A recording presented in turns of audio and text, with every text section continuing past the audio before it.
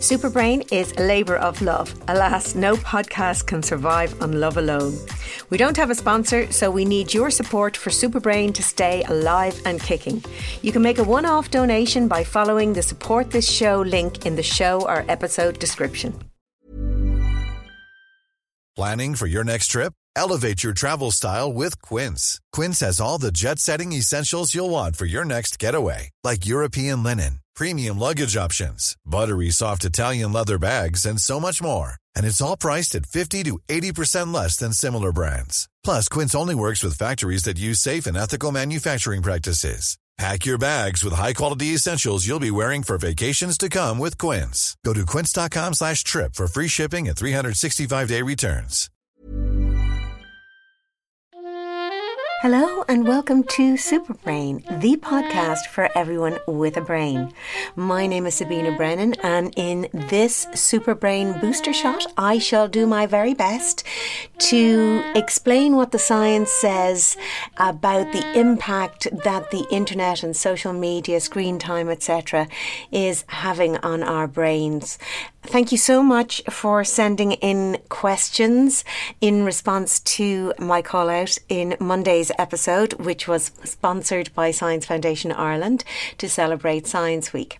Now, a lot of what we hear about the negative impact of the internet and digital devices, etc., comes from what we would call observational knowledge. So what do I mean by that? Well, for example, teachers describe the current generation of students as 87% of them say that students are more easily distracted and that they have shorter attention spans. 88% say that they have fundamentally different cognitive skills because of the digital technologies that their students have grown up with. It's currently unclear whether objective scientific research actually supports these everyday observations. And the research around the internet and its use, etc., is fraught with methodological issues. So, for example, most of the current scientific evidence for a negative relationship between digital technology and adolescent well-being is largely based on what we'd call secondary analysis of large-scale social data sets. So what this means is that the data was collected without this particular research in mind. That is, the studies were not specifically designed to answer these questions. And so as a consequence, they're not as rigidly controlled as if the studies were set up specifically to answer these questions. Also, the internet has only been in the public domain for 30 years. We only have smartphones since about 2007. So that's a relatively sort of short period of time. And as I raised the point in Monday's episode, the internet and all these digital technologies were just allowed to explode into our world and were allowed to be sold and consumed without any prior research into the impact that they might have on our physical, mental, brain health or our overall well-being. So kind of research is being done retrospectively, and also the technology itself is so broad, so varied, and it is just the speed at which it's changing is phenomenal. We've never encountered anything like it, and it makes doing really rigidly controlled studies very, very challenging. A lot of the research, for example, just looks at internet use, and it doesn't take account of different types of use, duration, different devices. Much of the research simply looks at the impact of screen time or internet use. But as all of you know listening, not all screen time or internet use is the same. Some types are more likely to be beneficial than others. It can be used for information gathering, it can be used for entertainment, some of it passive, some of it active, some of it challenging, so benefiting the brain. Some gaming requires skills and strategies. Others, are around violence. The internet can be used for reading, for listening to music, but also for creating music, for watching TV, for actively communicating, for writing. That's a cognitively challenging act, but then also for just scrolling mindlessly through information. Is for social media, so it's very nuanced, and some aspects of internet use may have positive effects and some negative. And whilst the kind of research that I spoke about, the retrospective type of research, is valuable, there is potential for false positive and for conflicting results, which really in a way can be very unhelpful. So going back to Monday's episodes, and I put out a call and I said, please, send in your questions, concerns, comments, etc.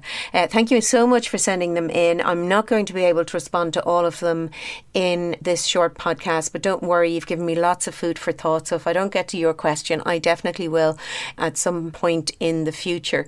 So what I've actually done is I've kind of grouped together a few questions. There was a few common themes emerged, and I'm going to kind of cover those in today's episode.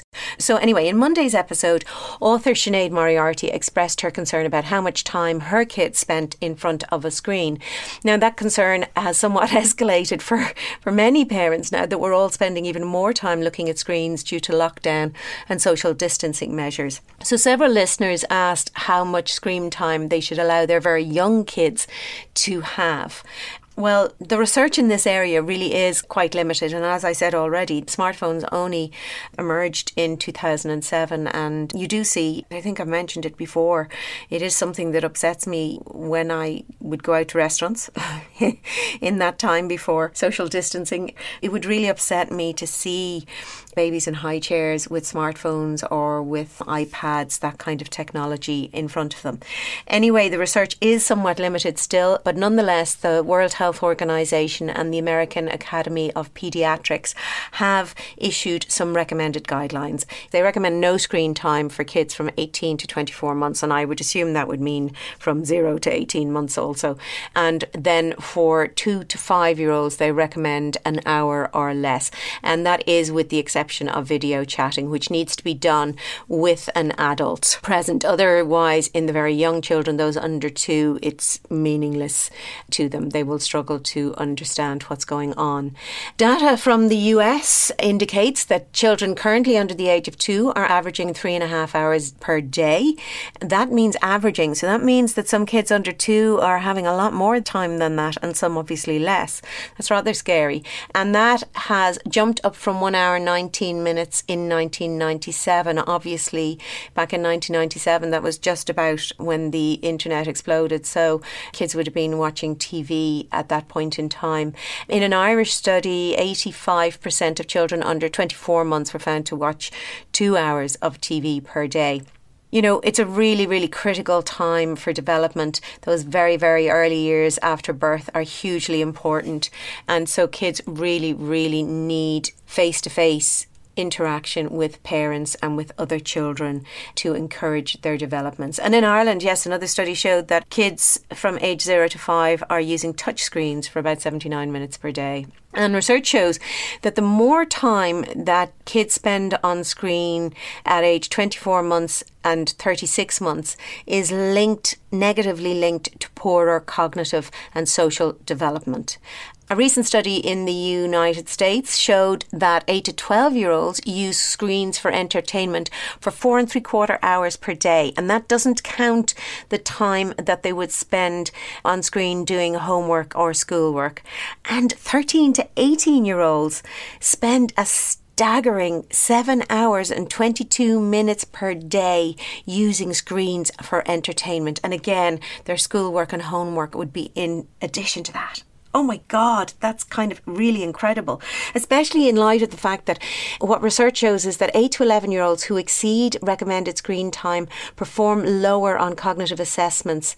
And a combination of excessive screen time and poor sleep is associated with increased impulsivity. And screen time and sleep are interrelated. If kids are using screen time, blue screens, before they go to sleep, it's going to interfere with their sleep. If they're staying up late to interact with their screens, that's going to impact on their sleep. We know there's also been an incredible decline in the number of hours of sleep that adults and kids have been getting since the 1980s. Teens who do an hour of physical exercise a day and sleep between 8 to 10 hours have the best mental health. So physical exercise is critical and important, and that's one of the reasons why excessive screen time is detrimental, because it's time that could and was in the past spent out playing games that involved physical exercise. When it comes to adolescent physical and mental health and screen time, there is what we call an inverted U-shaped relationships.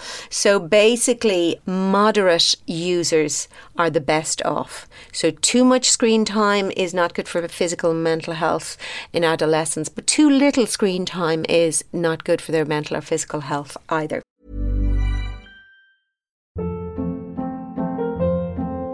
Hold up. What was that? Boring. No flavor. That was as bad as those leftovers you ate all week. Keke Palmer here. And it's time to say hello to something fresh and guilt-free. Hello Fresh. Jazz up dinner with pecan-crusted chicken or garlic butter shrimp scampi. Now that's music to my mouth. Hello Fresh. Let's get this dinner party started. Discover all the delicious possibilities at HelloFresh.com. Quality sleep is essential. That's why the Sleep Number Smart Bed is designed for your ever-evolving sleep needs. Need a bed that's firmer or softer on either side? Helps you sleep at a comfortable temperature? Sleep Number Smart Beds let you individualize your comfort, so you sleep better together. J.D. Power ranks Sleep Number number 1 in customer satisfaction with mattresses purchased in-store. And now, save 50% on the Sleep Number Limited Edition Smart Bed for a limited time. For J.D. Power 2023 award information, visit jdpower.com/awards. Only at a Sleep Number store or sleepnumber.com. Now, some other people asked whether, and I mentioned earlier that a lot of the studies just look at screen time and they don't distinguish between what is being consumed or whether the activities are creative and challenging that are happening during that screen time. And we need more scientific research to support that. But a few people have asked if your kids are using screen time or TV time, any type of screen time, to watch educational programs. Is that different? Are they beneficial? The truth of the matter is that children under the age of 2 don't learn from screens as well as they learn from live interactions. So until the age of 3, children sort of view video screens as irrelevant to real life. Several studies show that, and this is kind of interesting the way that these studies were done, but several of them show that when toddlers are shown a video of someone hiding something in the room next door, those children are then terrible at finding that toy when they enter the real room. However, toddlers who watched the same video on a screen that has been disguised to look like a window, they do much better at finding the toy. So essentially, they're willing to take the information in when they're told it's real, when they're told that that's looking through a window.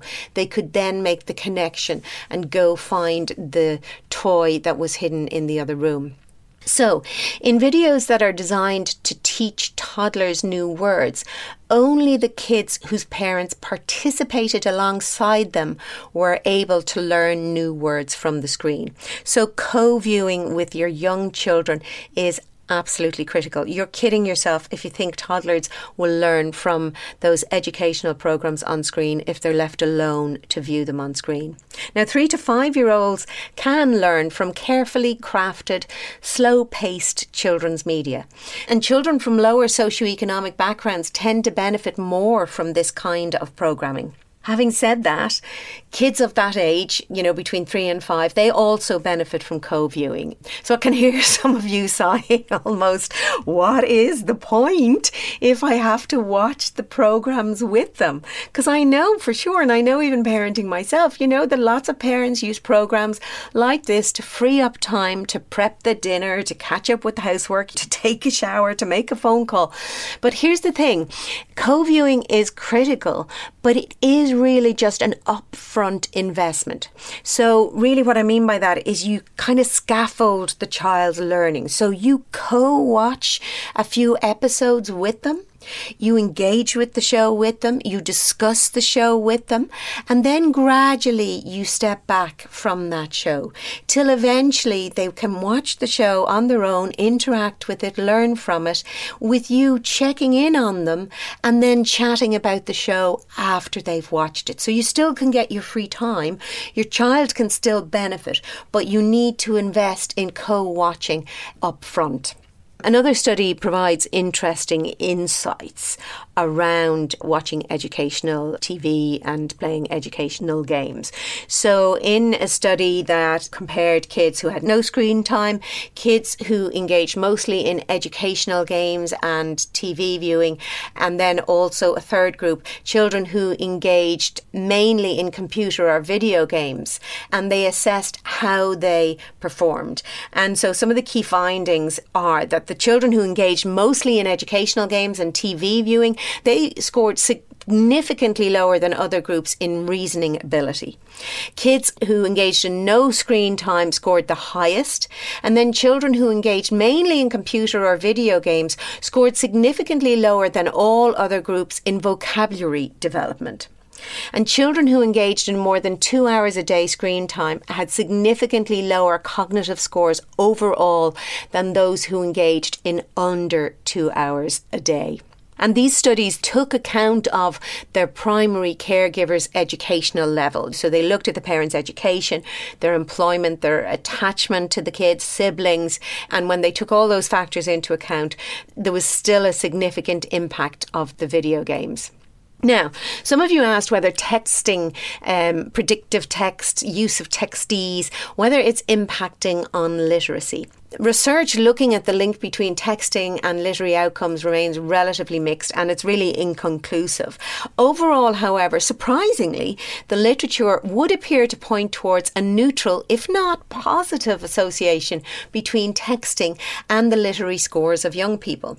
So looking then at some studies looking at reading on screen versus actually reading in hard copy in real books, students said that they preferred and performed better when they were reading on screens, but their actual performance tended to suffer. Students were actually better able to comprehend information in print for text that were more than a page long. So this appears to be related to, that disruptive effect that scrolling has on comprehension.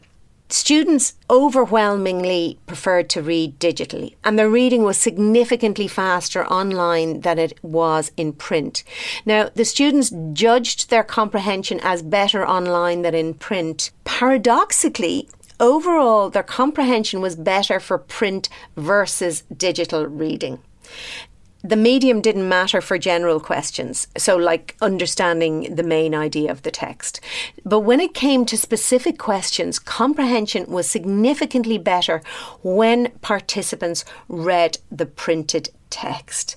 So really what you take from that is there's no one size fits all. So you can't make blanket statements like reading on screen is worse or reading in books is better.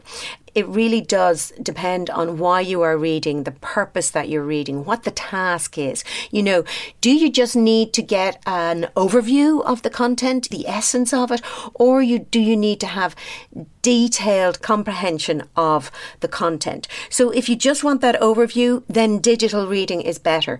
If you need detailed comprehension, then you need to go to the printed text.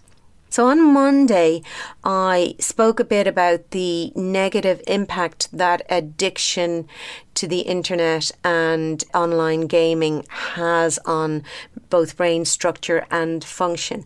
And one parent is concerned about excessive use and asked how would they know if someone was actually addicted? And that's a very, very important question. So the diagnostic criteria tend to include things like preoccupation, so excessive use and with a loss of sense of time. Also mood changes when attempting to stop, so sort of like a withdrawal. Also a sense of tolerance and need to use more and more internet for increasing amounts of time.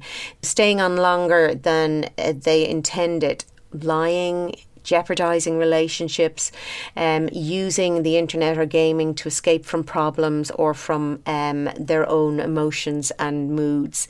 internet addiction disorder seems to affect the pleasure center in the brain. The addictive behavior triggers a release of dopamine to promote the pleasurable experience, activating the release of this chemical. And over time, more and more of the activity is needed to induce the same pleasurable response. And that then creates a dependency. It's sort of been classified as an impulse control disorder, like an obsessive compulsive disorder, a behavioural addiction. I hope that some of these findings from scientific research will help you make informed decisions. Do remember that research in this area really very much is in its infancy, and all the more reason to echo what I said on Monday. You know, we really need more research, and we need to put some guardrails in place to protect ourselves and our children from the introduction of future technologies without doing the equivalent of clinical trials to see what impact they may be having on our children's health, well-being and brain and social development. My name is Sabina Brennan, and you have been listening to Superbrain, the podcast for everyone with a brain. And don't forget, it's Science Week all week, so check out scienceweek.ie. There's lots of fabulous virtual events that you can attend. And I'm sorry, yes, in lockdown, that will add to screen time. But remember, co-viewing with your kids can help immensely.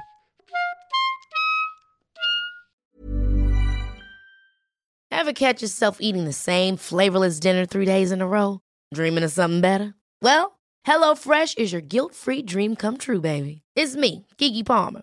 Let's wake up those taste buds with hot, juicy pecan-crusted chicken or garlic butter shrimp scampi. HelloFresh.